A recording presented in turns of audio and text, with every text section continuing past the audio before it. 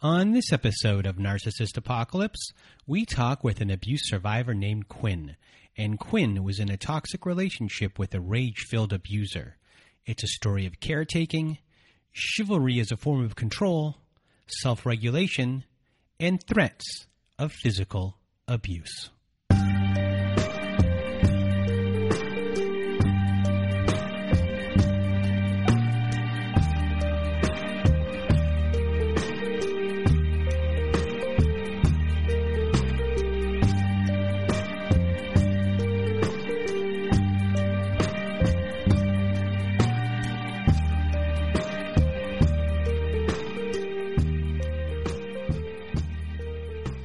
Welcome to Narcissist Apocalypse, everyone. This is a podcast that gives a voice to survivors of toxic relationships. I am Brandon Chadwick, but my friends call me Chad, and thanks for tuning in to this episode. So what is a narcissist, you may ask? Well, for the purposes of this podcast, we refer to a narcissist as anyone who has displayed a pattern of behavior that shows a limited capacity to appreciate others' perspectives. It is that simple. And now, if you want to be a guest on our show, please do go to narcissistapocalypse.com. Top of the page, there's a button that says guest form. Fill out that guest form, and we will go from there. Also at our website at narcissistapocalypse.com, we now have a community support button at the top of the page. But where does that button take you? That button takes you to our own safe social network, our new community. Our members are on there posting in our forums. We have integrated Zoom support meetings every week. We have prompt workbooks for our episodes to help you dig deeper and get more clarity. We have episodes that never made it to air. They are our bonus episodes. We have ad-free episodes on there. I have a bunch of them to upload. I've been a little late on that, but I got a bunch to do. And we'll be able to meet, people on there with the same interests as you, make friends. Our community members are all amazing, and they're here to support you. They'll cheer you on, and I think this community is amazing. So please do join us at narcissistapocalypse.com. Top of the page there, just click on the community support button.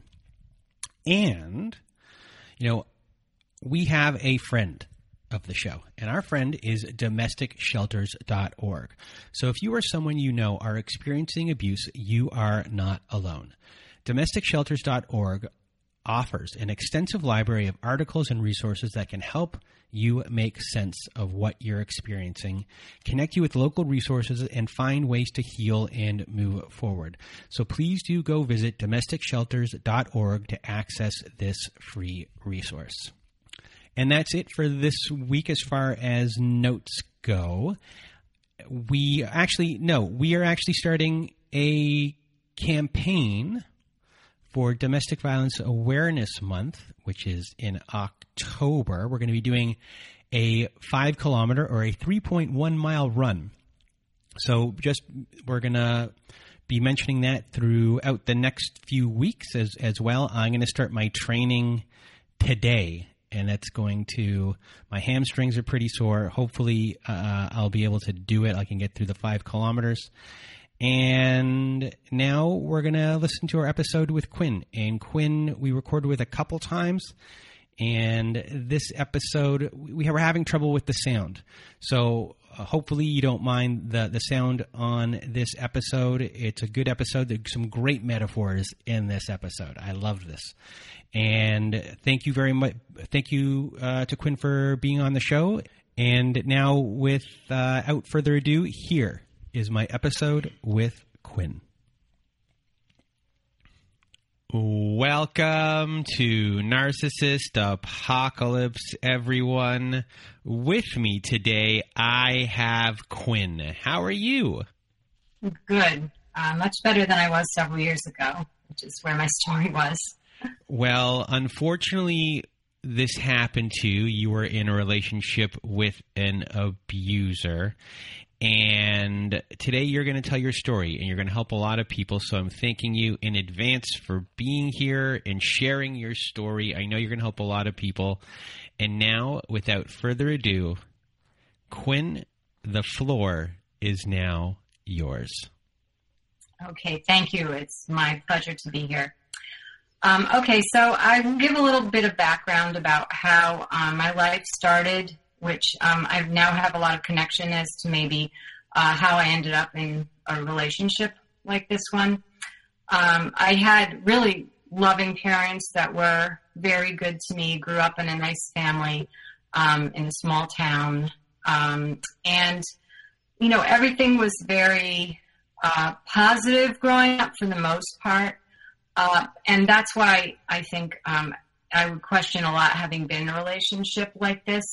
But there was one very disturbing event that I think lasted throughout my childhood, and that was that I was raped by our housekeeper, sort of. We had a housekeeper, and she had this, I guess, relative who he took care of the lawn. He mowed the lawn. And for some reason, my mother thought when the housekeeper wasn't available, it would be a good idea to leave me with him for the day. And so I would stay with him on Tuesdays. I still remember that. I was only 5 years old. And he would sexually abuse me on Tuesdays. And this became really upsetting to me. I have such, very crystal clear memories of it as being a little child. And then it was sort of forgotten about. Nobody spoke about it. I never, we moved, and that's the last I knew. And I brought it up again when I was 12 years old. And my brother said, you're crazy, you're sick, you're disgusting. And I finally brought it up at the family dinner table to prove to my brother that it really happened. And as soon as I brought it up, I said, did something strange happen with that guy at the house? And my mother, dropped her fork. And it was this really tense moment. And, she said, oh, yes, but, we fired him right away, and end of story. And so no one ever talked to me about it again. No one ever said, Quinn, are you okay with this? Do you need to talk about this? I was always sort of brought up in this way, like my mother was super optimistic. My dad was super optimistic. Everything's great. Everything's going to be fine. And I think everybody just figured everything was great and everything was fine. And it wasn't the abuse that I think was hurtful to who I was, but it was the fact that nobody tended to it. So I sort of felt like, okay, Quinn, you're on your own. And I really approached my life that way, taking care of myself, not really accepting help from other people, not talking to other people when I had a problem, when I had an issue. And I think that really set me up for some things in life not to go so well, because I just didn't make myself important. I just kind of thought, well, nobody really thinks I'm important. I'm not that important, but I'm just going to take care of myself. And I didn't always do that when it came to my relationship with people, take care of myself, because, I kind of thought that I didn't need to have an important part in that relationship. So I think that kind of started some things. Anyway, so I went on to get married, and I married a man who was very gentle, very kind man, wonderful in a lot of ways, but an alcoholic, which became pretty severe, very severe. Severe enough that we had 2 kids, and then we ended up getting divorced. I just couldn't handle I did not know how to be the wife of an alcoholic, and I just couldn't hold it together. And I need to focus on raising my kids in a more stable situation. So we did divorce, but we were best friends, and we talked all the time on the phone. We raised the kids together with it in mind that he had severe limitations because he was an alcoholic. So that's when, around the time that I met the man who I decided to call Trouble, because I got to give him a name, so we're going to call him Trouble. And how old are your kids here when you divorce and then meet this man? Yeah, so they're about 6 and 9 when I divorced, and they were around 7 and 10 when I met him. And how old are you at this point? And I was, I think, 36. Okay. Oh, yeah. So, when I met Trouble, he was 5 years older than me.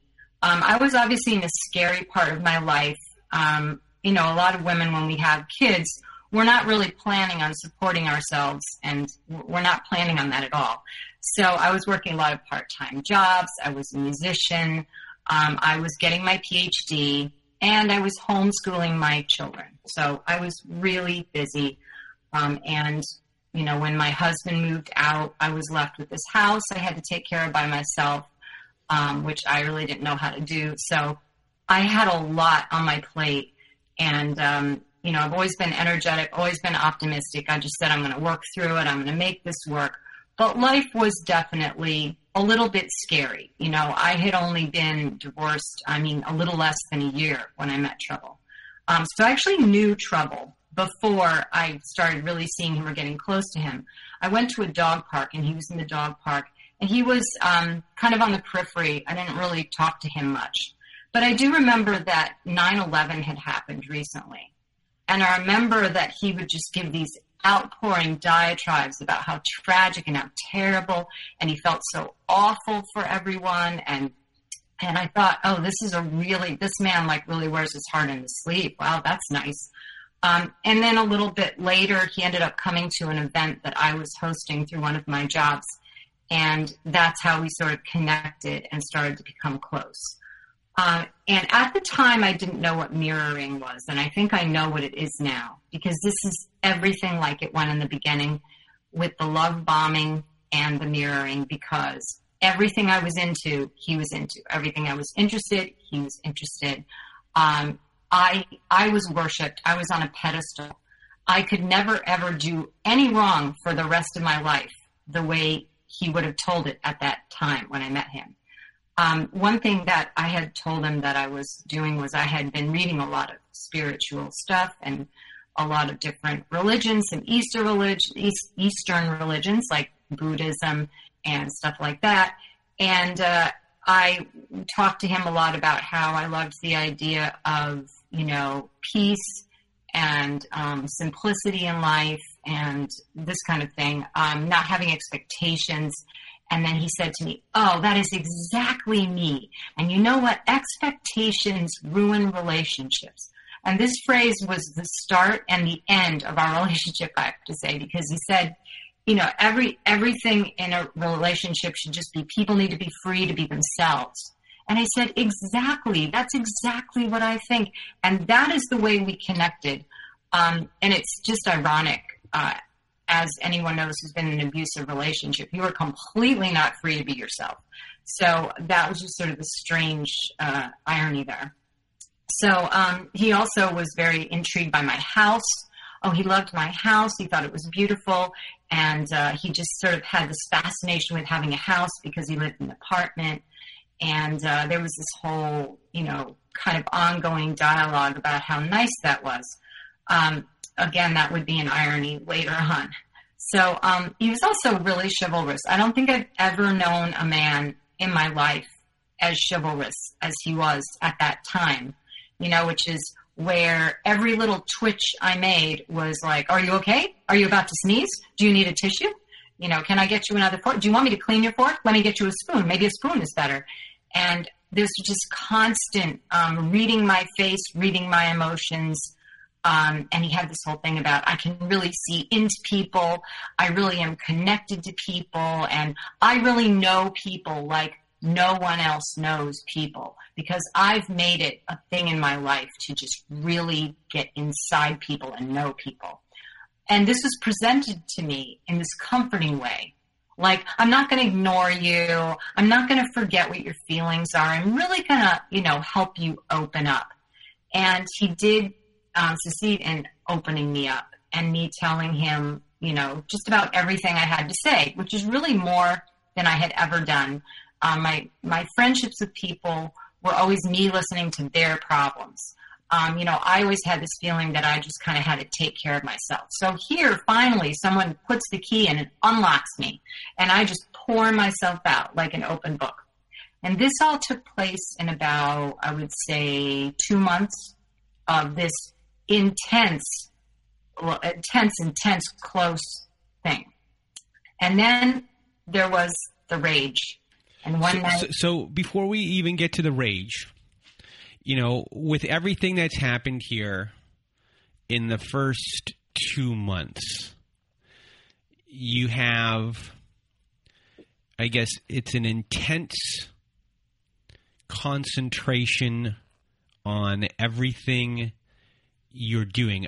That's a bad wording. Attentiveness to your needs, to a point where he's overdoing what is needed, and that is overwhelming.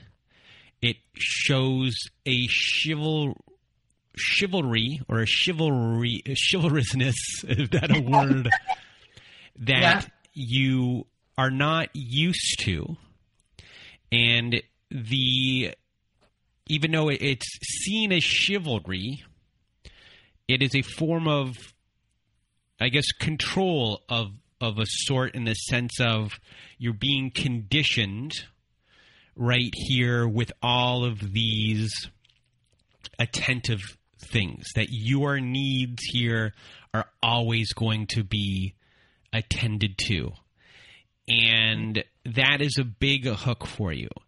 And, you have common interests. You're being mirrored at this point. So are these common interests real common interests, or as a fluke? Or is this something that he's really mirroring, in your opinion? Right. No, I think that he was mirroring most of it. And maybe some of it was he was genuinely sort of just agreeing with me. But I think that it was really mirroring more than it was genuine. So after these 2 months, how are you feeling about him? And are you on board fully, or are you a little hesitant in any sort of way?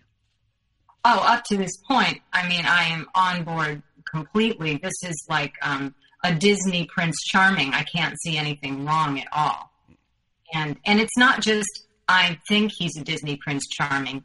Like I've just gone out to dinner with him or something and just imagined all this. It's that we've had these deep conversations, tons and tons of deep That's all our relationship has been for 2 months, is deep conversations. So that makes me think that he's the real deal. So you're having these deep conversations and everything's going well, and then one day he rages. Yeah, he just flips out into a rage. And this was when, I forget what our deep conversation was at the time, but my past situation with rape came up. And he had just completely blown his top. And it was almost like he wouldn't say anything specific that angered him about it. But he was so angry, and he was just spouting such craziness. It's hard for me to even remember anything that he said that night, because I was so shocked, and it was so Jekyll and Hyde that I was just completely unprepared. I know that he was throwing things at me like, you're damaged and you're ruined and you've got problems, you've got issues, and your whole family has issues, and just in this just really savagely mean way. There was not 1 second which was like, oh my gosh, wouldn't like 99 out of 100 people in the world say, that's terrible, I'm sorry to hear that? No, instead he said things like, well, you just invite this, and, this is obviously, this is a thing with you. When he got really angry about it. And the whole time I'm trying to calm him down. And this was what really amazed me, because I'm very diplomatic and I'm very good at calming anybody down. Like if I'm in a work situation and there's a client that's angry, I know how to calm people down. There was nothing I could say to him, absolutely nothing to calm him down. I was trying so hard. I don't give up. I'm very, very hard worker, so I'm really trying to calm him down, and I could not bring him down off of this. So it went on for something like 2 hours, and I was exhausted. And now it's like, I think we were out walking dogs. And so here I am with my dogs, like ready to keel over. It's like midnight, and I'm cold, and I'm tired, and I'm dizzy, and I'm just like, oh my gosh, I don't even know what to think. So a few days went by, and I'm trying to just, calm myself down. Look, it wasn't what you thought it was. It's really bizarre, but whatever. Now I just want to get away from this guy because he's terrifying me. He's sending me email after email. Back then we didn't have text. That's how long ago that was. And he's just emailing me incessantly about this and won't stop. And I'm reading these, 3-page emails, and I'm trying to give a rational response. And then I'm trying to say everything. Like I'm trying to say, look, if this isn't working out for you, that's okay. I understand. but then he keeps pulling me back in. And then finally, after a few days passes, he says, why don't you come over and let's talk about it? So I have one question. He's raging at you and blaming you for what happened, or just really making you feel like garbage about it? Yeah, kind of making me feel like garbage about it. And then sometimes when he can't make his point enough, he's kind of blaming me for it and saying that, I'm the type of person that must get into this all the time, sort of like that.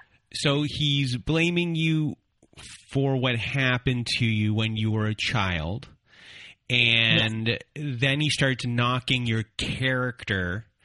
Do you feel like he's trying to sow the seeds of doubt within you about who you are as a person right here? Yes, absolutely. Yes. Yes. And, are you caretaking him as far as you are more concerned about his anger issues than about your own emotions and feelings right here?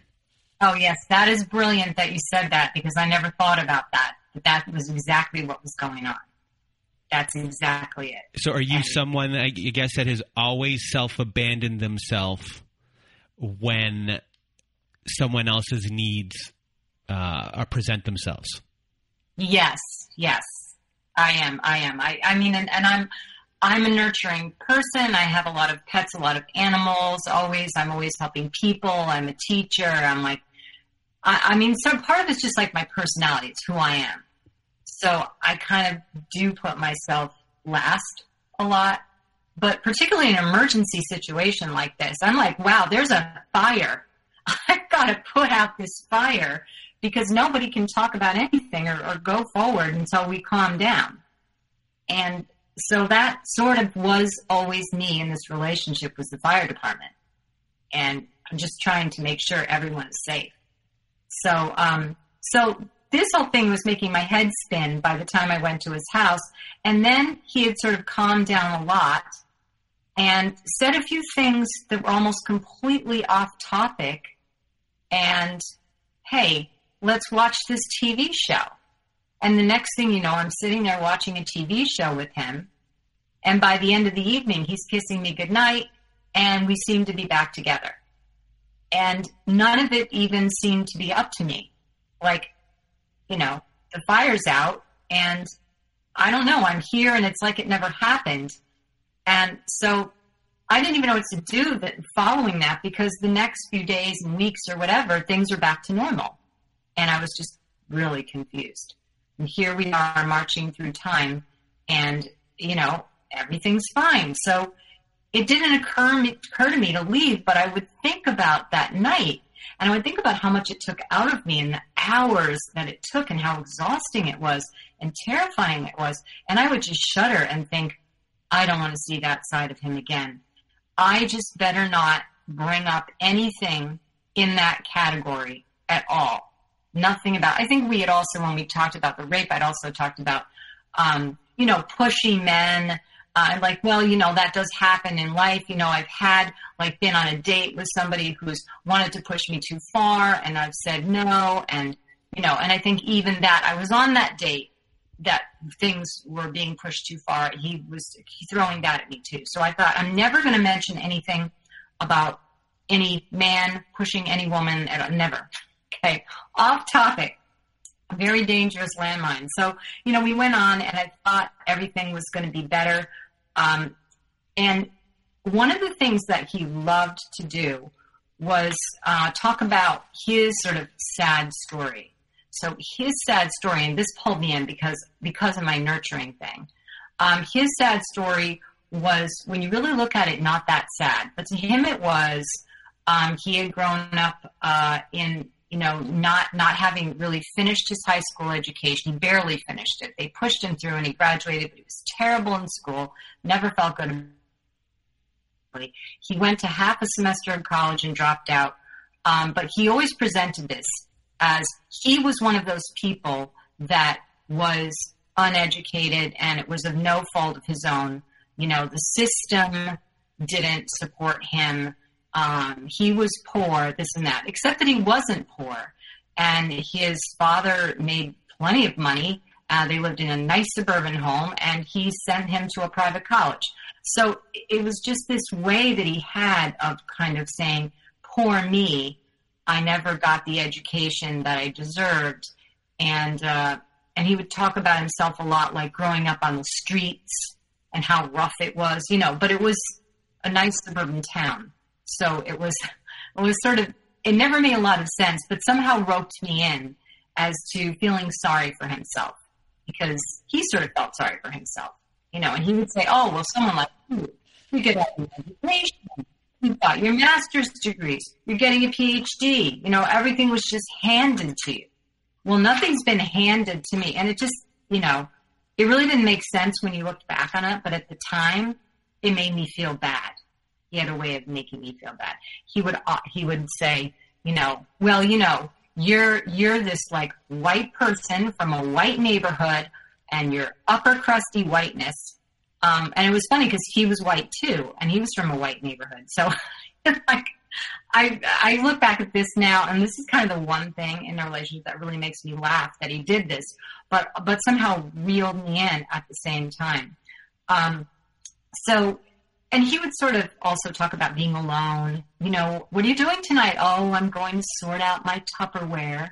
And he just had a way of pulling your heartstrings in that sort of charming way that some men do, or some people do, I guess, in general.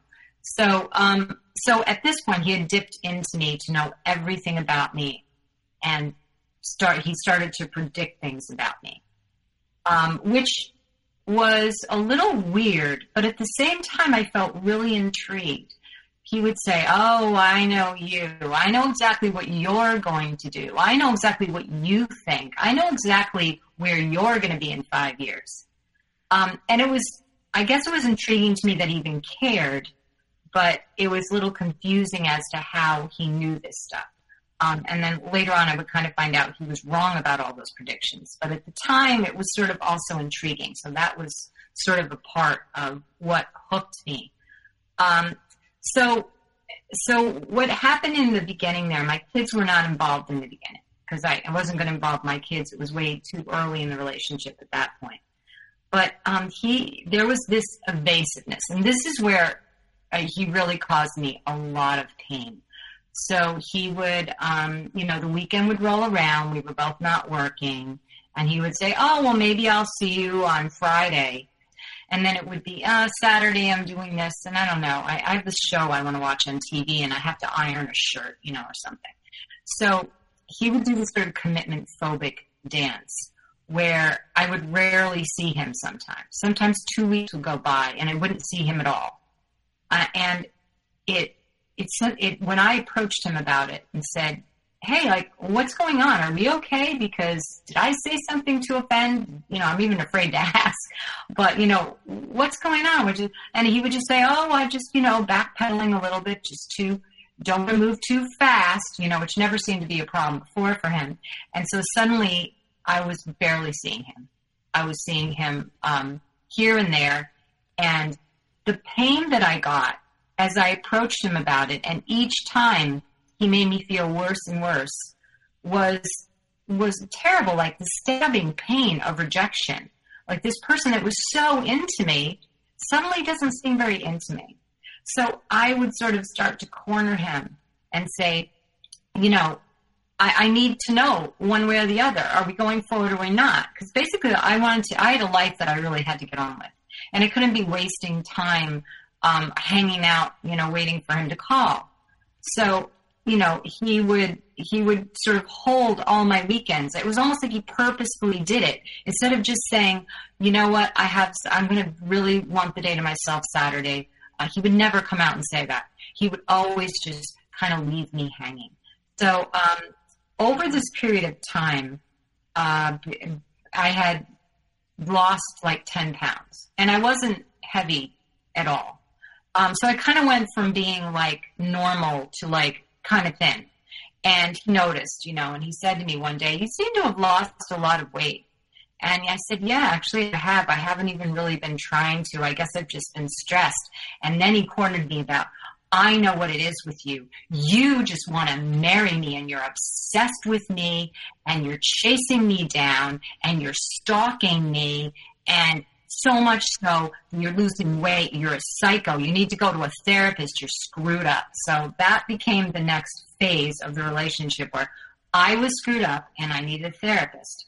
So I did go and I got a therapist, and So you're really believing what he's saying here about you at this point? That's the funny thing. No, I didn't believe it. I didn't think I was screwed up, but I said, hey, if he wants me to see a therapist, I'll do that. What I thought... Okay, so let's just, for 1 second, let's discuss this.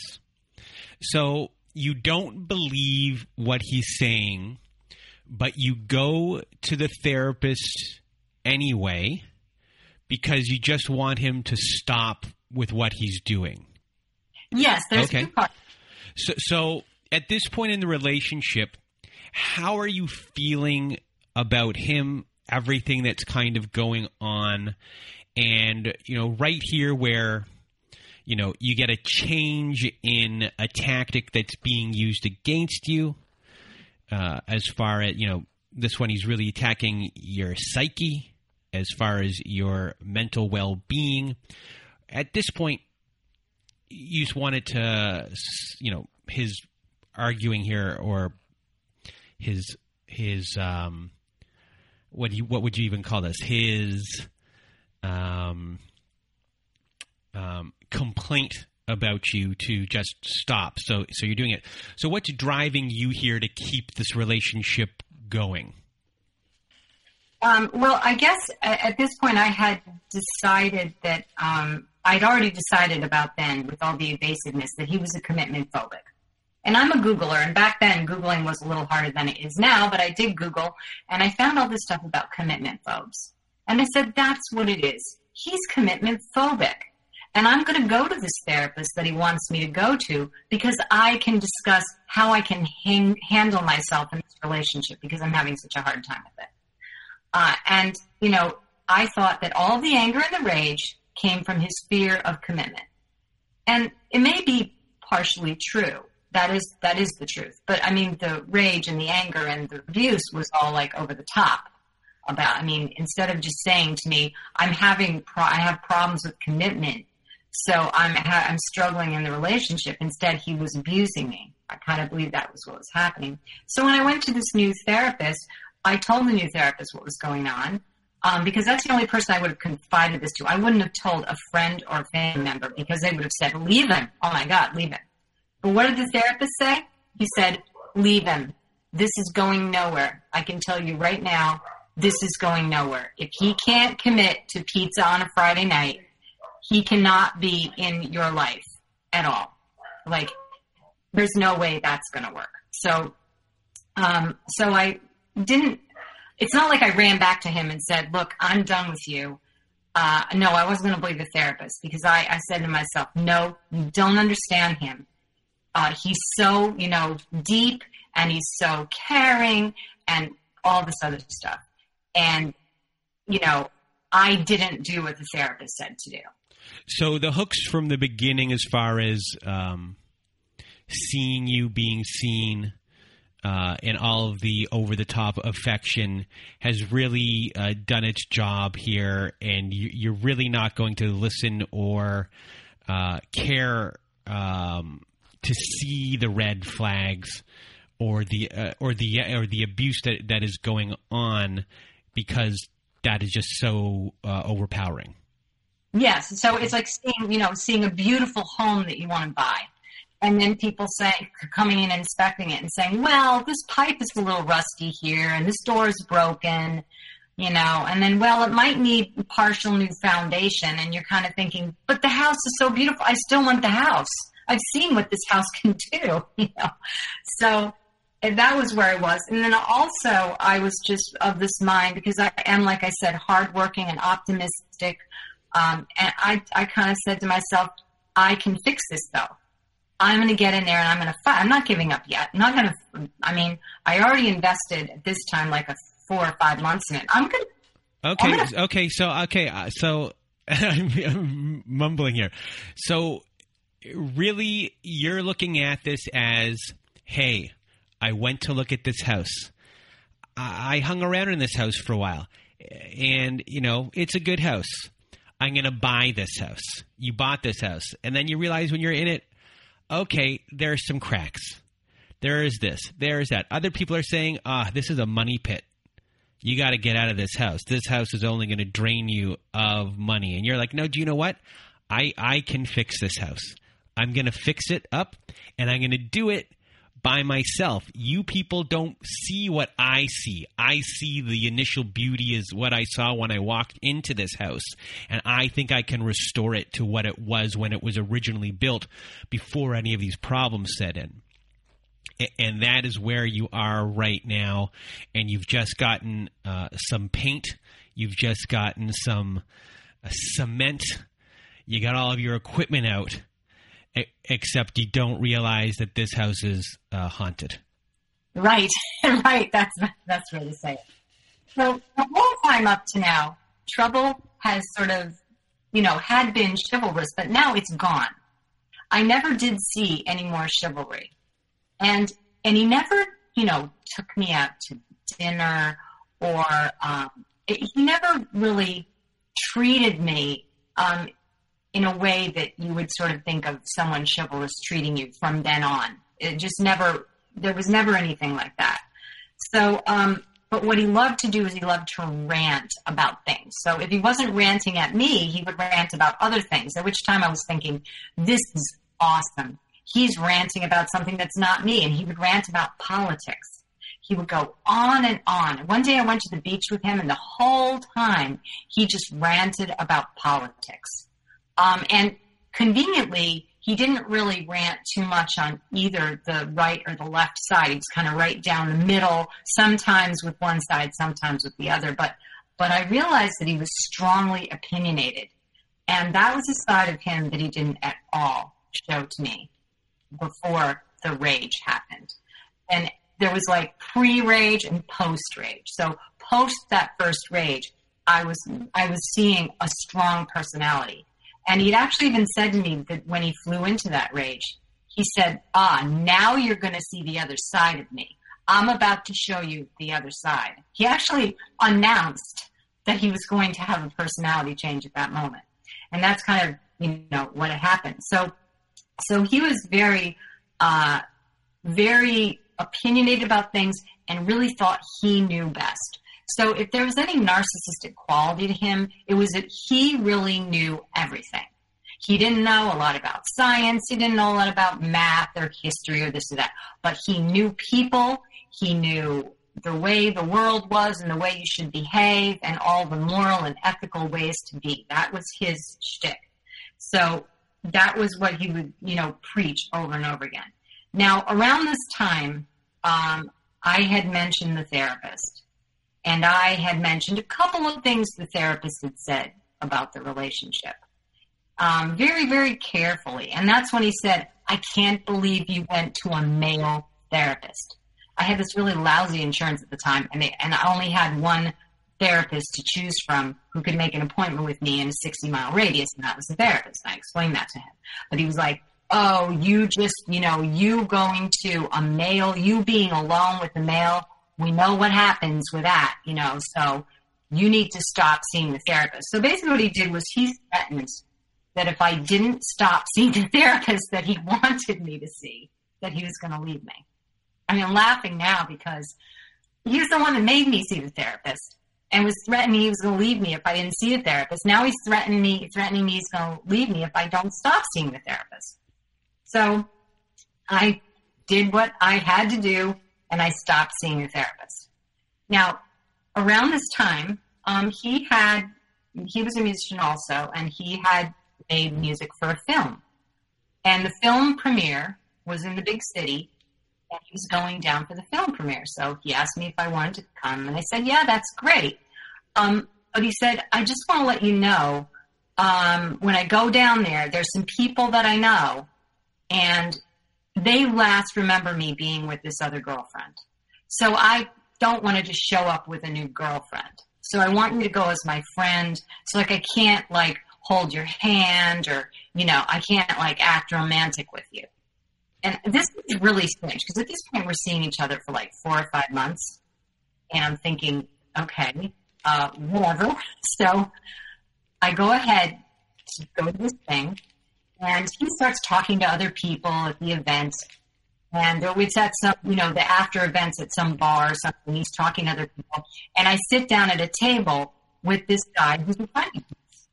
And this guy and me are talking and having a glass of wine. I felt really sorry for the guy because he was like really overweight and insecure, I could tell, and alone. And I felt sorry for him, so I was just being nice. And I was sitting there talking to him. So the next day, Trouble gets so angry at me and says, yeah, you're basically trying to pick up my best friend. My best friend can't stop talking about you. He wants your number. He wants to go out with you. And I said I was just being nice. I was just being nice to him. I felt like he was alone, and I felt like I was going to keep him company and talk to him. Plus, I thought that he knew that you were seeing me. And he said, no, he doesn't know. No one knows. Like I said, I had this other girlfriend. I didn't want anybody to know. So this was all strange, right? And then he accused me of really actively trying to flirt with his friend. And I remember thinking to myself, doesn't it occur to you that maybe your friend finds me pretty or funny or smart, or that some good quality, and that's why he's interested in me? Maybe I was not like flashing him or something, because he made it sound like I was actively trying to pick this guy up. And I wasn't at all. I was just being nice. So that was the beginning of a really bad sequence of things, because he would always accuse me of picking up everybody, picking up every man. To the extent where just about at that time, I stopped using he. And I wonder how many other victims of abuse have found themselves doing this. So, I called the post office, and she said, or, I went to the doctor and she said, and so every story I had to tell, I would change he from she, because I didn't want to be accused of trying to pick up this person and start some kind of sexual relationship with them. So around this time, which now is like 6 months into the relationship, he starts saying that he wants to involve my kids. But at the same time, he's saying he doesn't want to involve my kids. So he's basically saying, I'm having problems with the relationship because I really don't want to be in a relationship with kids. And I said, well, that's kind of a funny thing. You're very aware of my kids. He knew them. He saw them. I really don't understand why you would get into a relationship, with someone with kids if you don't want to be in a relationship with someone with kids. And he said, well, I can't deal with it, et cetera, et cetera. And that's when I said, because at this point I am getting a little wary with the relationship. And I said, you know what? I'm fine with just seeing you separately for my kids. I don't need to involve the kids. We haven't so far. And what do? We go out like occasionally, we talk a lot, whatever. We can do that without involving the kids. I'm fine with that. And then, of course, he couldn't have that. No, he said, I would not feel ethically and morally right about that. Which, again, seems strange to me because we rarely saw each other, really. He would avoid me so much. He was so intent on avoiding me that he wouldn't see me, for sometimes 2 weeks in a row and just talk to me a lot on the phone and email me, even though we lived across the street from each other, basically. So finally, we decided we were going to involve the kids, and he came down to earth about it. But there was just savage fights about it, he didn't like the way he was raising them. He find fault with everything I said to them. He hadn't even seen me around them that much, but he had a whole list of criticisms. So, again, he was throwing me all around, and at the same time that he wasn't available a lot of the times, I decided to start, kind of doing what I needed to do and making plans, even if it was going to leave him out. Because it's really hard to be in a relationship with someone that won't make plans. It's almost impossible. So my father had a huge stroke around that time, and he recuperated fine with zero damage, but it was very scary at the time. It looked like he was going to have damage, and then he recuperated completely, thank God. But my brother and I decided we were going to go home for Thanksgiving. So we went home for Thanksgiving, and I invited Trouble, but Trouble did not want to come. That was just the start of him basically avoiding my family and friends. He never, and I think that's a really red flag. When somebody does not want to meet your family and does not want to meet your friends, it doesn't have any time for the things in your life that should have been a flag. So I was away from him from Thanksgiving. A few weeks later, it was Christmas. Once again, I'm not going to have anything revolve around him. I was invited to 3 Christmas dinners at 3 houses, so I chose one. I did that. So I'm feeling kind of independent. I'm treading the waters where I'm going on. I'm living life with my kids. And when Trouble has time, I spend time with Trouble. He would. So would you say this at this point right here, things are at its best in how it's working for you? That you're not overly concerned about his needs right here. You're fitting him in when he needs you, not the opposite way. Yes. Okay. Except for the fact that I'm feeling sad. I'm feeling a little rejected. We had this intense relationship, and he seems to not want that. And so I'm feeling a little sad and a little rejected. But you're in a way you're living your life, and then you're taking the breadcrumbs of when he is available. Yes. And do you make yourself available even if you're not available? Sometimes okay. I was still doing that, and I didn't like that I did that, but sometimes I was doing that. I was dropping plans at the last minute because I wouldn't have seen him for 2 weeks or 3 weeks, and so suddenly I'm like, okay, well I guess I better drop this plan if I want to see him. And then it was this weird thing of just showing up spontaneously at my house, like at 9:00 on a Tuesday night, So he's in control here in the sense of, he knows that, your general points of what he has to touch to kind of get you to do things. He's established himself in your life, and now he has taken back the seriousness of the relationship and stuck himself into a spot where he's kind of in control to move in and out at his own pleasure when he needs you. And he can show up when he wants to show up. He cannot show up when he doesn't want to show up. He's leading his life, and he's dictating everything as far as when you're seen. And if you, in your mind, like, oh, if I can't, if I don't see him right now, then who knows when I'll see him next, so I'll go and do it. And maybe I'll drop what I have to do here to go and, be part of this guy's life. He's not trying to actively really be a part of yours, maybe if he's bored. Right. That's always what I felt. I always felt like if nothing else was going on, that was any better, including something on TV. Then he would, nothing good on TV. Which, we're saying it here in as far as the matter of factly, but as you were saying before, I mean, that's really upsetting to think about. And if you were to actually, in the moment there, think about, that living that kind of life and how that makes you feel and how that other person really thought about you, it's very upsetting. And, just the lack of respect that's really going on for you, your own feelings, your time, it's just really upsetting. So were you were you crying a lot during this time, or were you just trying to figure out what was happening? Yeah, sometimes, I remember a particular weekend where the weather was really bad, and it was like January, and it was a Sunday, and I was just sitting there in the house. The kids were with their dad that weekend. And, it's really hard when you get divorced to get used to those weekends where the kids aren't there.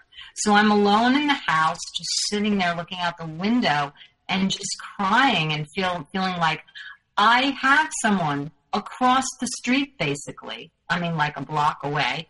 And I'm alone, and I'm alone to the point that I don't dare call him and ask if he wants to get together. And I don't dare even call him and say, I'm lonely. I'm feeling kind of sad because the kids are gone. and stuff like, can we hang out? Like, I'm afraid already at this point in the relationship to do that. I mean, this is because if you do that, he might rage back at you. Yeah, he might fly into a rage. Now it's an issue. I'm going to get insulted for meeting him. Anytime I just say, hey, can we get together this week? I'm being needy. So I'm constantly being punished for being needy. So here he has me in the state, and then because I'm so used to, in the beginning of the relationship, I am so important to him.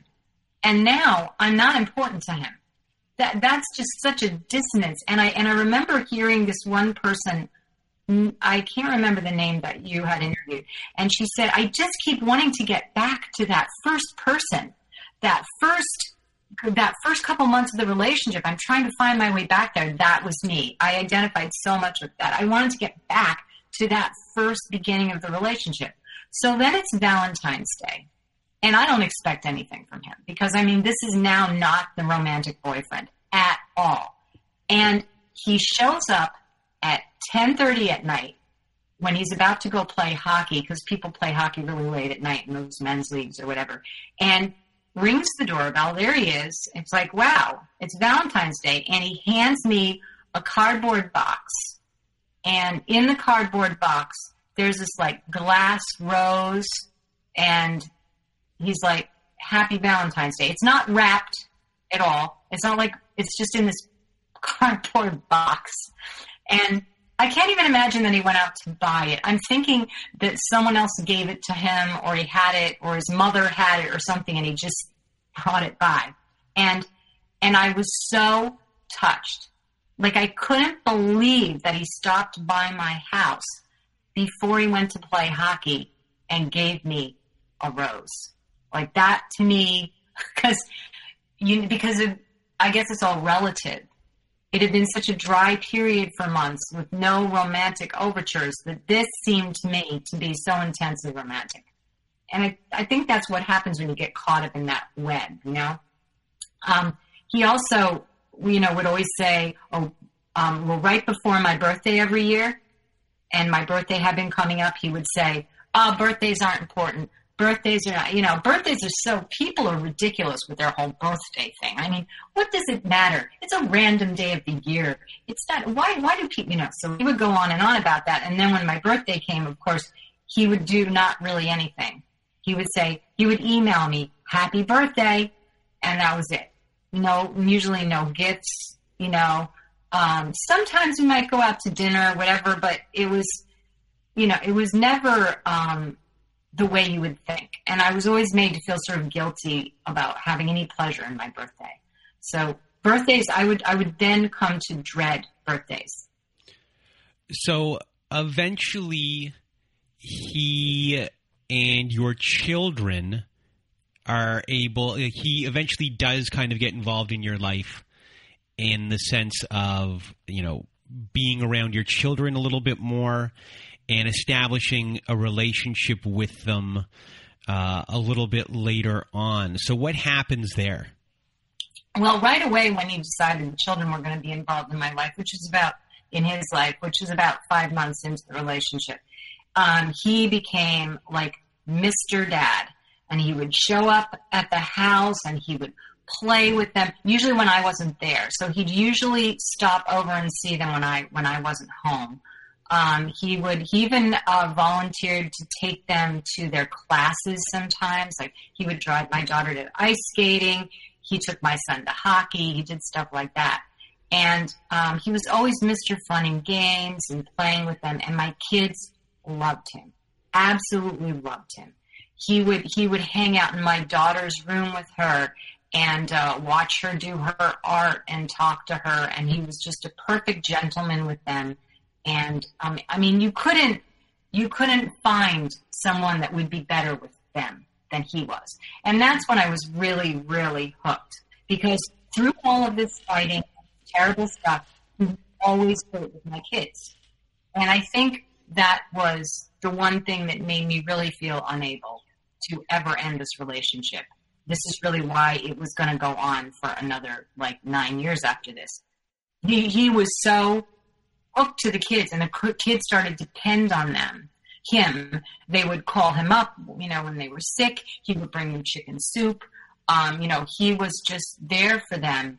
And for me to take a second man out of their lives would have felt so terrible. So I really felt like I need to make this work. This guy has a really good side to him, and he's really good with the kids. It's just me and him that we have stuff we have to iron out. So that's kind of the way I was feeling. Yeah. So right here, I mean, we've spent a while on really the first 6 months here, and maybe 6 to 8 months. And this is a 9-year relationship you're in. Yes. So, once all of this stuff happens, you then, you're really locked in here now, especially with the kids kind of stuff. So within the next 9-year period, I guess, what is the meat and potatoes of what's happening inside that? Or is this just, the cycle after cycle after cycle after cycle that you're going through? And mentally, as each cycle happens, if that's what's going on, are you mentally getting worse and worse over time? Are you feeling like you're a little bit crazy? How are you surviving and coping? Yeah, so it is a cycle. It's definitely a cycle of he makes me feel, alone and alienated. He's raging at me. And then out of the blue, when it's just about to snap, I'm just about to give up, I'm just about to walk away, he reels me back. One of the things he would do is he would break up with me, at various times. It would always be a time like the day before my birthday or the day before Christmas. Or he broke up with me once when we were supposed to take this big trip to France with a band that he played with. And he broke up with me like the month before we were going to go. So he had this way of doing that all the time. And then he would never actually disappear, but he would start calling that night, screaming at me and sending me long emails the next day. And he would kind of torture me for a week and then get back together with me.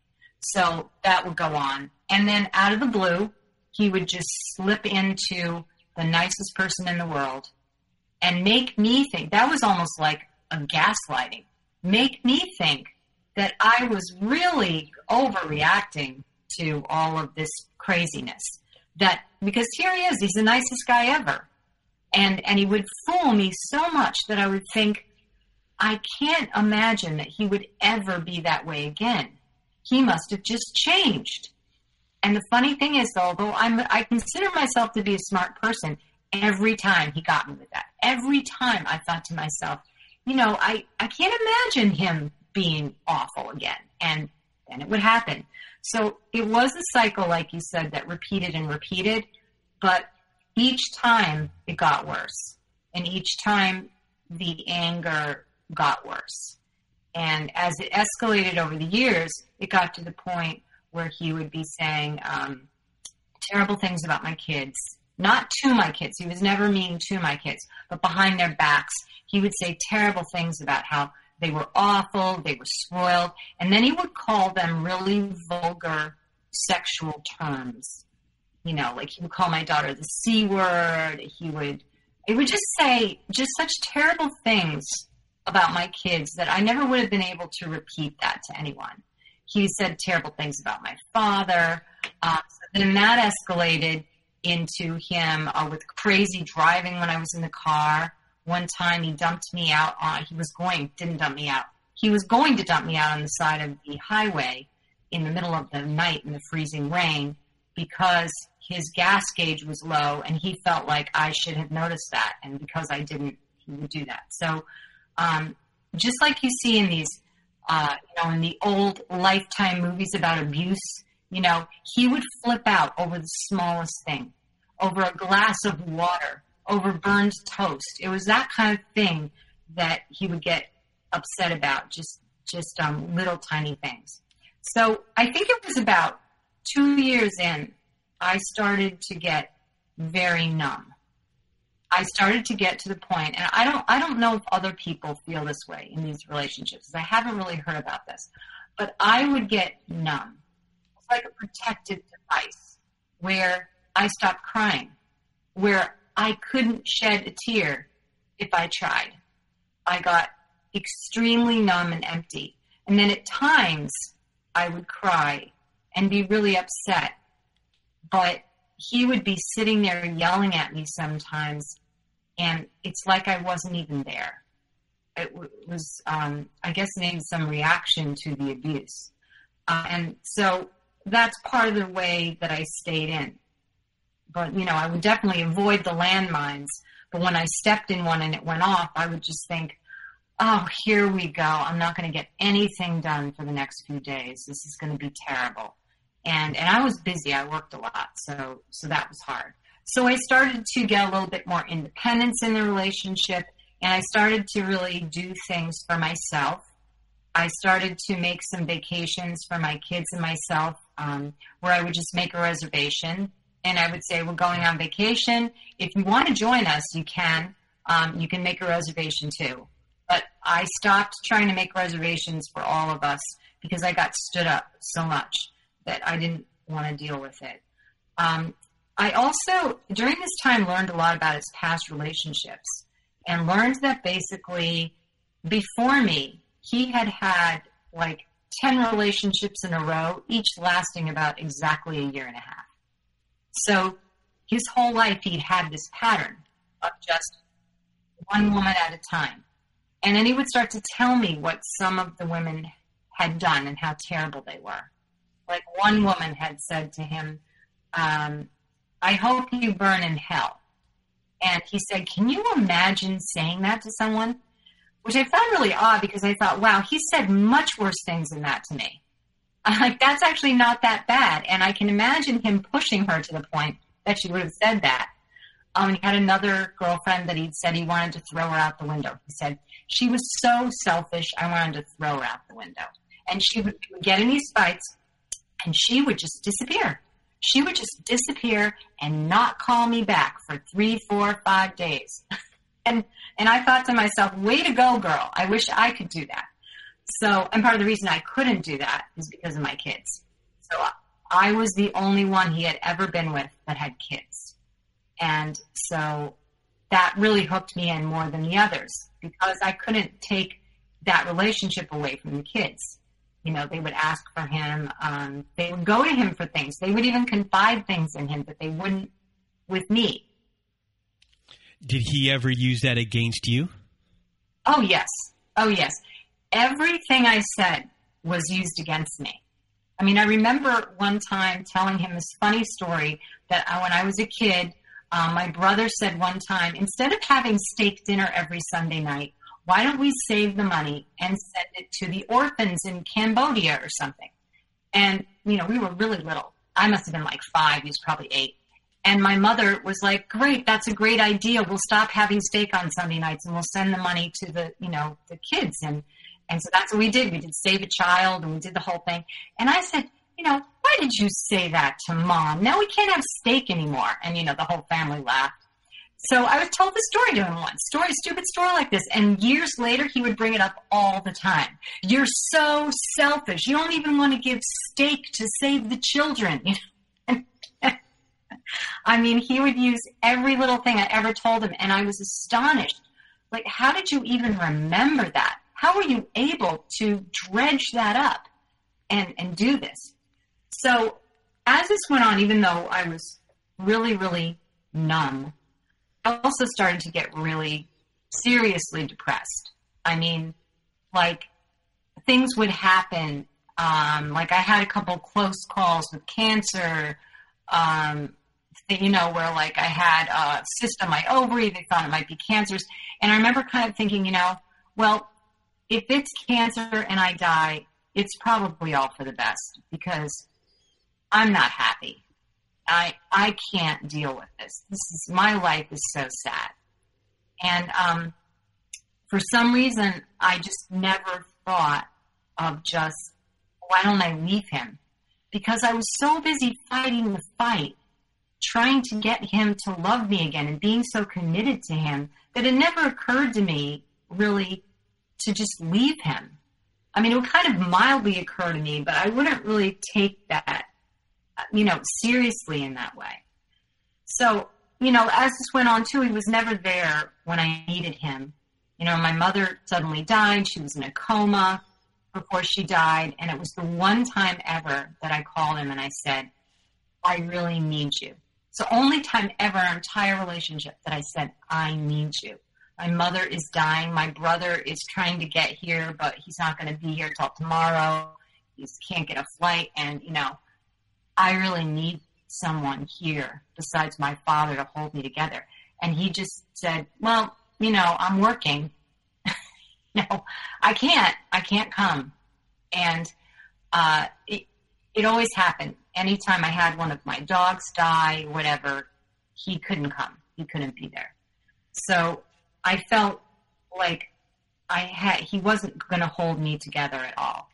And he would punish me so much about everything, gaslight me so much about everything, that I was afraid to mention anything. So it got to the point when we were making conversation, I couldn't say anything about my house because he was always angry at me about my house. You leave the porch light on sometimes when you go to bed. Sometimes your kids' toys are laying out or whatever it would be. He would just light into me about how bad of a homeowner I was. So I couldn't say anything about my house. I couldn't say anything about my dogs because then it would be like, oh, you love your dogs more than you love me. I just couldn't. There was every area there. I couldn't find a topic of conversation where I might not step on a landmine and cause rage. Then it started to get really bad to the point that he would get in an argument with me. I shouldn't say argument because my definition of an argument is where two people are arguing about something, not where someone is basically bashing the other person, that person's trying to defend themselves. And that's really what it was. He was raging at me on the phone and he said, I'm going to hang up this phone right now and I'm going to come over there and kill you. And you know what? I don't care if I go to jail because it would be worth it. And when he said that, I was so terrified that day, I actually got in my car and left the house. That's how seriously I took the threat. So he started to get to threaten physical abuse. But he was never physically abusive. He actually never laid a hand on me. I don't know how he was able to restrain himself from that because he had such a degree of rage. I would often ask myself, how do you have this much rage and not physically act out? It's just unreal. And sometimes, he would be saying stuff like that to me, and then the kids would walk in the house, and he would just suddenly act like everything was fine. And the rage would completely leave him, and it was like nothing happened. And then my kids would look at me and say, what's wrong? Are you, drunk or something? Why do you look like that? And I would be such a mess. And so then I would always say, oh, you know what? I ate something bad. I'm so nauseous. I just have to go to bed. And I would go to bed. And then he'd stay up with my kids laughing and playing. And because, I always covered for him. I never told them anything about him. I didn't want them to know, what was going on. Even though he talked so badly about them, behind their backs, I just couldn't. So he became so cruel, but in a random way that, I have to tell the story about the mice because I had in college taken a psychology class and there was this experiment where there were these mice and the mice would be shocked for different reasons in this experiment. I know it's really mean. And they would not care. They would get shocked. Every time they did X or Y, they would get shocked. And they would, try to avoid those areas, and then they would go about their business. Then they would do the second experiment where they would shock the mice randomly in different places for no reason. And the mice became depressed. And that was me. I was the mouse that was just getting shocked and rewarded for no reason. And I felt helpless and really, really depressed. So I stopped dressing nice. I wasn't really, really having much enjoyment in anything at that time. I was really trying to. I even took up jogging, which I had always wanted to do, and I ran some 5Ks and stuff like that. But I was really very unhappy and just lonely. I was really lonely, and I would see other couples that were nice to each other, and my heart would just break. And of course, he kept on, with my kids all the time, being close to them. And then my alcoholic ex-husband died. And this was a huge tragedy. It happened really suddenly. He was found in his apartment. And the night that he was found, trouble came over to my house. Instead of giving me sympathy, just yelled at me for hours and told me that I was the black widow, that I had allowed my husband to be an alcoholic and that's why he died. It was all my fault. So right after there, I had to kind of get on with my life. And it came to the point where I realized trouble was in the way. He wasn't helping me. And so I was so busy trying to get my son ready for college, trying to deal with it, the aftermath of my ex-husband's death and how my kids were feeling. I didn't have time for trouble yelling at me for hours. So it was more of a practical standpoint that I would say, trouble, I'm really busy here right now. I need you to go. And I would actually send him out of my house. And there he would be screaming and yelling, and I would just send him away. So that was huge, and I think kind of the turning point. And then shortly after that, I had to take my son to college, as I was saying. And it was hard because his father had just passed away a month before this, and now he was going to college. So I went down with my daughter. We took him to college, and there was this big, ceremony. When you first take your kid to college, it's a big ceremony, and there's this huge auditorium, and all the excited parents are sitting there, and they have all these presentations, and trouble starts calling me incessantly on the phone. And he's furious about something. I don't even know what it was because it could be anything.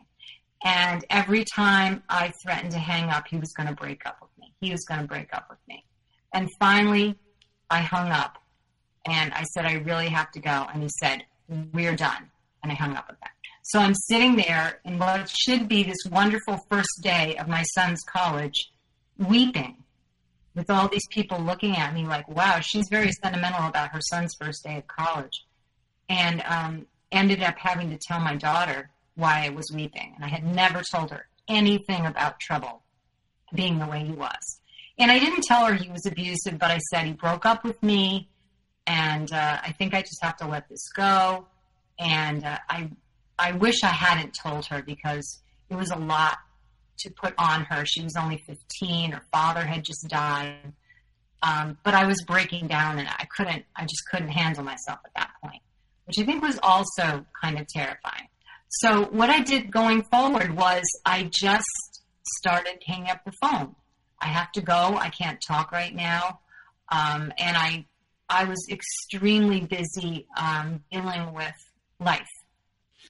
So he has broken up with you, but he's still trying to call you after, and you're having none of it. Well, no, I wish I could say that. That wasn't exactly true. After he broke up with me that day, of course, we were back together 2 days later. He rescinded that because that's what he always did. He broke up with me probably about 100 times during the 10-year relationship. So no, of course he was back together with me. But what I was not doing was I was not entertaining the rants. And I noticed that when I didn't entertain the rants and I got off the phone with him, he'd be really angry for a few days, and then he would just come back to me like nothing happened. And that went on for a while, but it wasn't what he needed from me. He needed a punching bag that would say, out. It's like those toys that the dogs have, that they bite down on the toy and it squeaks. He needed me to squeak, and I wasn't. I was just not entertaining it. So even though he kept coming back to me with me cutting him off, he was pulling further and further away. And still, raging at me and stuff like that, but pulling further away.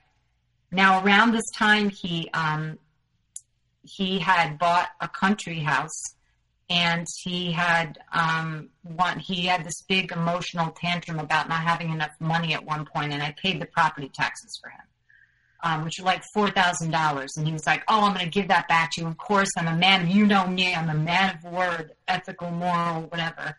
And I never got that money back. He also disclosed to me around that time that he had been having phone sex relationships with a few women for like years. And that was part of the reason that he was in financial trouble, because it's one of those things, like those lines where you call in. But the interesting thing when he told me that was he was very angry at me. "You're boring. You're not adventurous. You're stupid. You think you're so great. You're not even that pretty." Just all of those kind of insults were just. So in a way here, those insults are actually challenging who you are.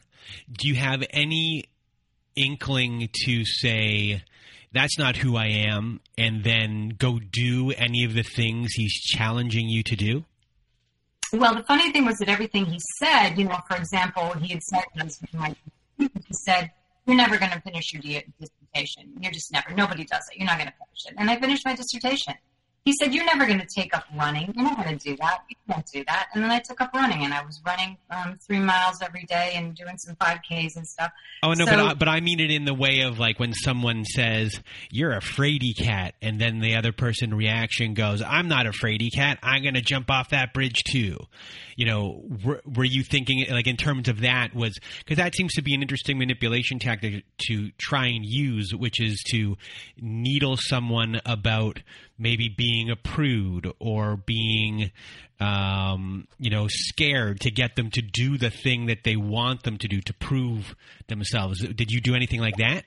Yes, and I think that's what it was, what that came from, because he was trying in that last year, he was running out of things to do. Like, he couldn't rant anymore. So I think he decided to start pushing me sexually, and he wanted me to do things I wasn't comfortable doing. And he would say, "Oh, we need to have a threesome." And I was like, "No, I don't want to have a threesome." And he was trying to push me to do that.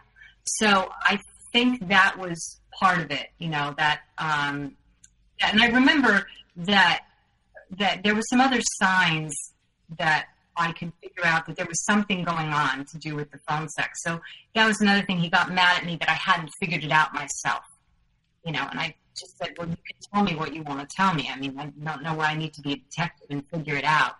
But so that was something that really pushed me away too. That really helped me to know that this whole time he'd been having this phone sex relationships. I mean, I don't know if people consider that to be cheating or not, but to me that's cheating basically. So that really helped me also with the distance. But, I still, after my ex-husband's death, I was still with him another 2 years or maybe a year and a half after that, of all this, abuse and this punishing craziness. And then what happened, the last time that he broke up with me, which was actually the day after his birthday, I don't even remember what precipitated the breakup. Because, usually when he broke up with me, it was about a really stupid thing. Like, like I said, like a glass of water or something, right? So I don't remember what it was.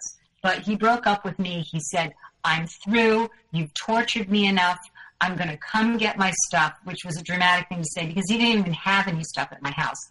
And, "It's over. We're done, blah, blah, blah." Not like I hadn't heard that a million times. But this time I said, "Okay." And I said to myself, "Okay." And every time after that he called me and wanted to talk, I didn't want to talk more than 2 or 3 sentences. So I just, wouldn't talk about it at all. Like if he had called me up and said, "I'm so sorry for the horrendous way I've treated you for all these years. And it's just amazing that I haven't completely destroyed you with my abuse, but I want to try and make it up to you," I would have made up with him. But he would never say that. There's no way he would ever say that. So, of course, that's not what he said. he would just insult me. And so I would get off the phone. So after a while, there was just no talking back to him. And then, strangely enough, about 6 months later, I remember it was October, and I was pretty sure I wasn't going to get back together with him. I was really sure, I think, in my heart, but this sealed the deal. There was this one day that it was the day before I had surgery, major surgery to remove an ovary that was not cancerous, thankfully. But I went out to the countryside, and I went to this winery, and there were these chickens and these goats, and I said to myself, life is beautiful. I'm going to have a farm. I'm going to live my life. I'm going to have fun. And I went to this swing dance that night, and I danced all night. And the next day, my best friend drove me to the hospital to get my surgery. And I said to myself, I don't need him at all. I have my friend to support me through the surgery. I have my dream of having a farm, which I, by the way, now have. And I know that everything's going to be fine. And I had arrived. And then about a month and a half after that, I met the man who's now my husband. And after I was with him for another 6 months, it's now been a year since Trouble and I broke up. Trouble calls me one day, and he says, I just have something to say to you. I really don't think that we should throw this thing away. And I'm laughing, saying, throw this thing away? What do you mean? And he said, our relationship. We've done too much work on it to throw it away. And I said, I haven't been with you in a year. I've been dating this man for 6 months. What do you mean? And he really had the gall to try to get me to break up with the man that I had been with for 6 months and go back to him. And he had the confidence to think I was really going to do it. And then he just got completely angry when I told him no. And I proceeded to get a few emails. But after that, he had too much pride to ever really approach me again. So that was, I think that sort of sealed the deal. So just 1 second to remember where we were.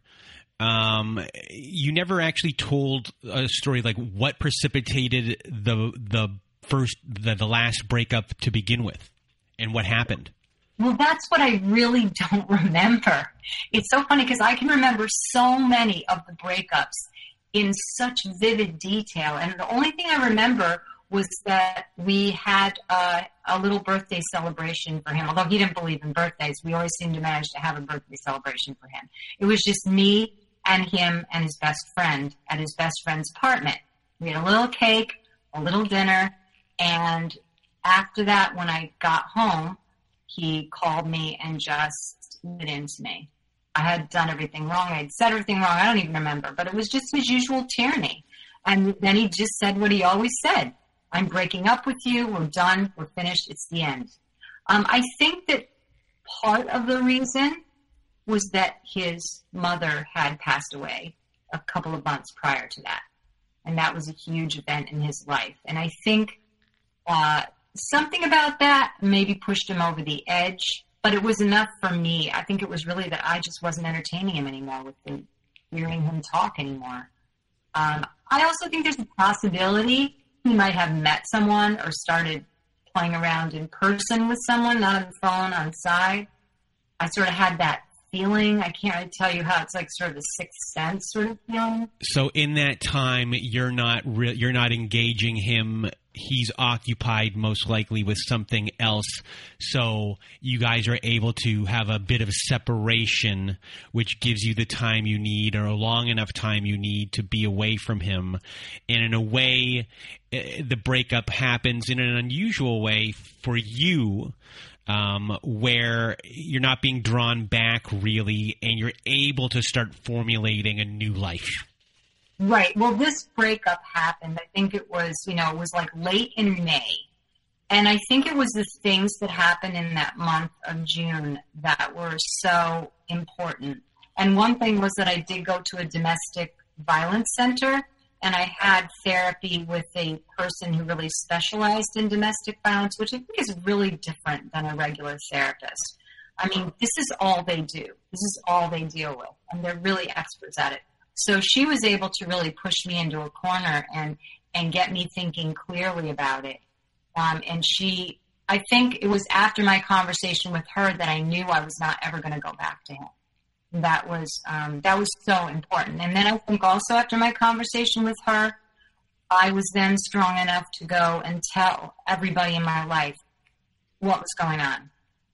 I'm done with this relationship, and that I was reaching out to people. And I started to reach out to people, whereas during the relationship, I think that happens to a lot of people. You tend to hide a lot from other people because you don't want them to know the dirty secret about what's going on. It's so dark, depressing, and just crazy. You don't want to tell anybody. So I started reaching out to lots of people, and I started to see friends. And I was a teacher, so I was going into summer. I had the whole summer off.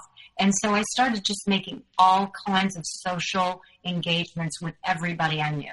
I was visiting new friends, visiting old friends, out and about, and I didn't let myself get lonely. And I think, I guess what I was doing was I was taking care of myself. I was really just finally, for the first time in my life, and my kids were grown by now, pretty much. You know, they were like ages 20 and 17. So, I didn't need to be home, cooking for them. So I was just really taking care of myself.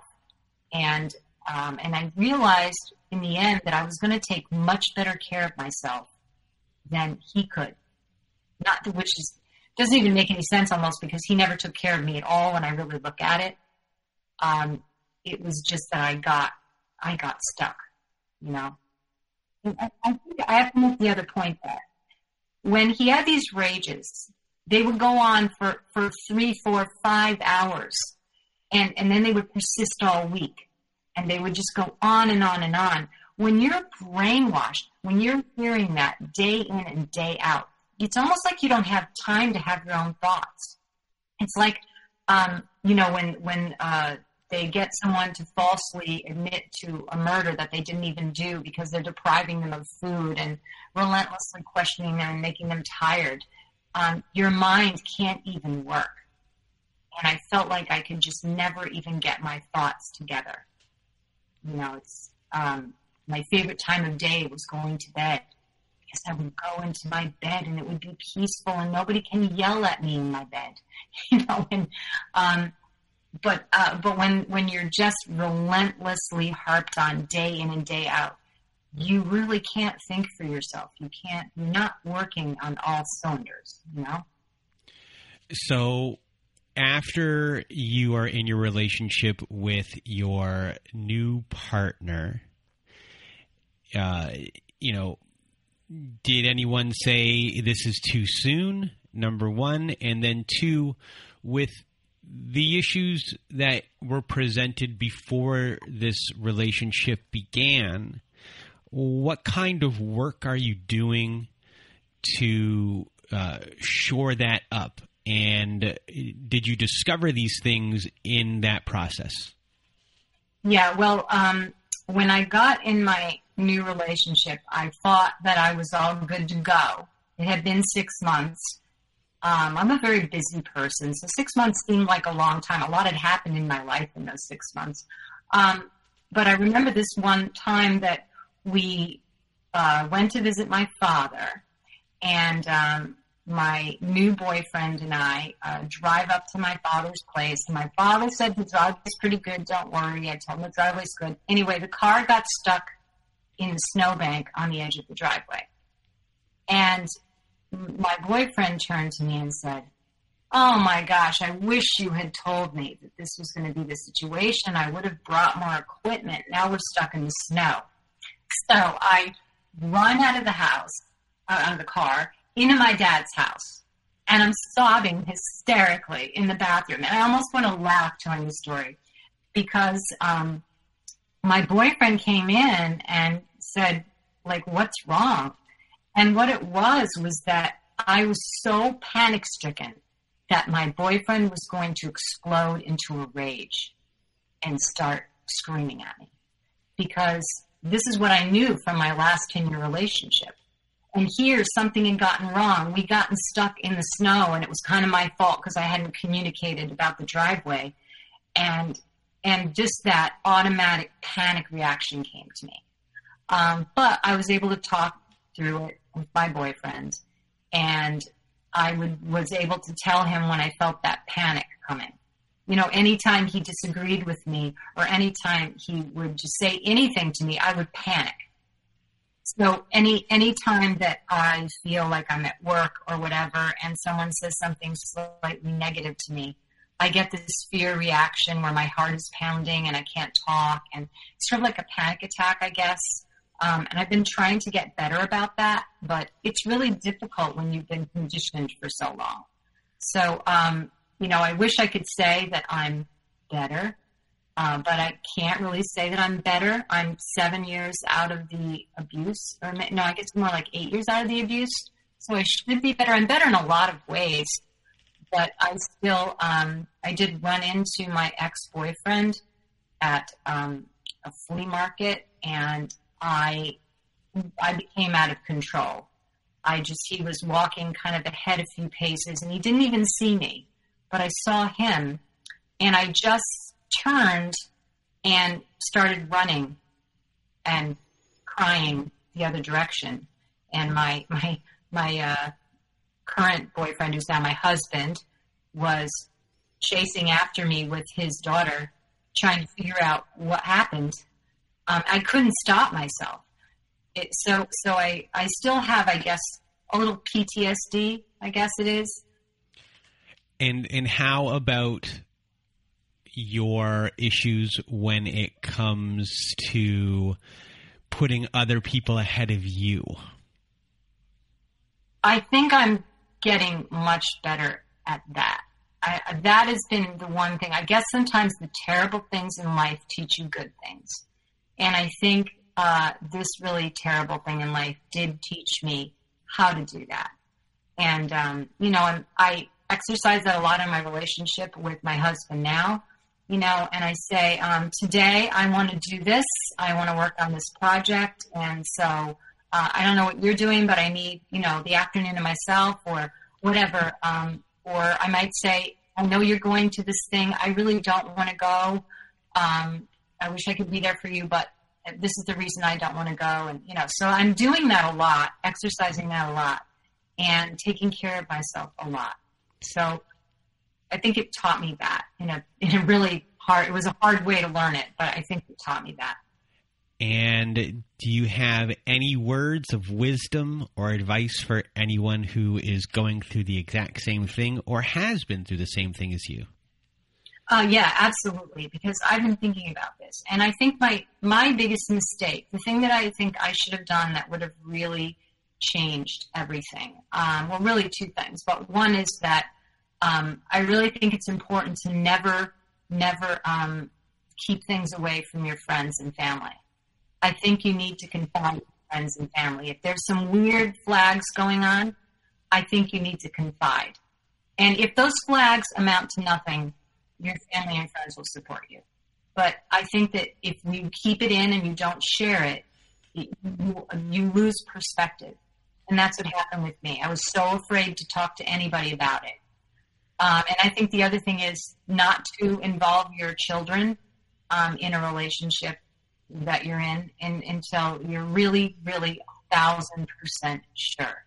And now for the rest of my life, I will bounce things off friends. I will not keep stuff inside because I think that protects you when you share with other people. Well, Quinn, I want to thank you for being here with me today. It was my pleasure. I feel like I learned a lot. You know, you had a lot of very helpful not just stories, you were able to really succinctly put some things with some really interesting metaphors. So, you know, people learn a lot through metaphors, and you did a really good job at doing that. So thank you very much for doing that. I know you're going to help a lot of people. So thank you again from the bottom of my heart for being here. I'm happy that you are doing well, that you're married, and that you're out of it. And, you know, thank you for being part of our show. Thank you. And for everyone who is listening, from Quinn and I, we hope you have a good night.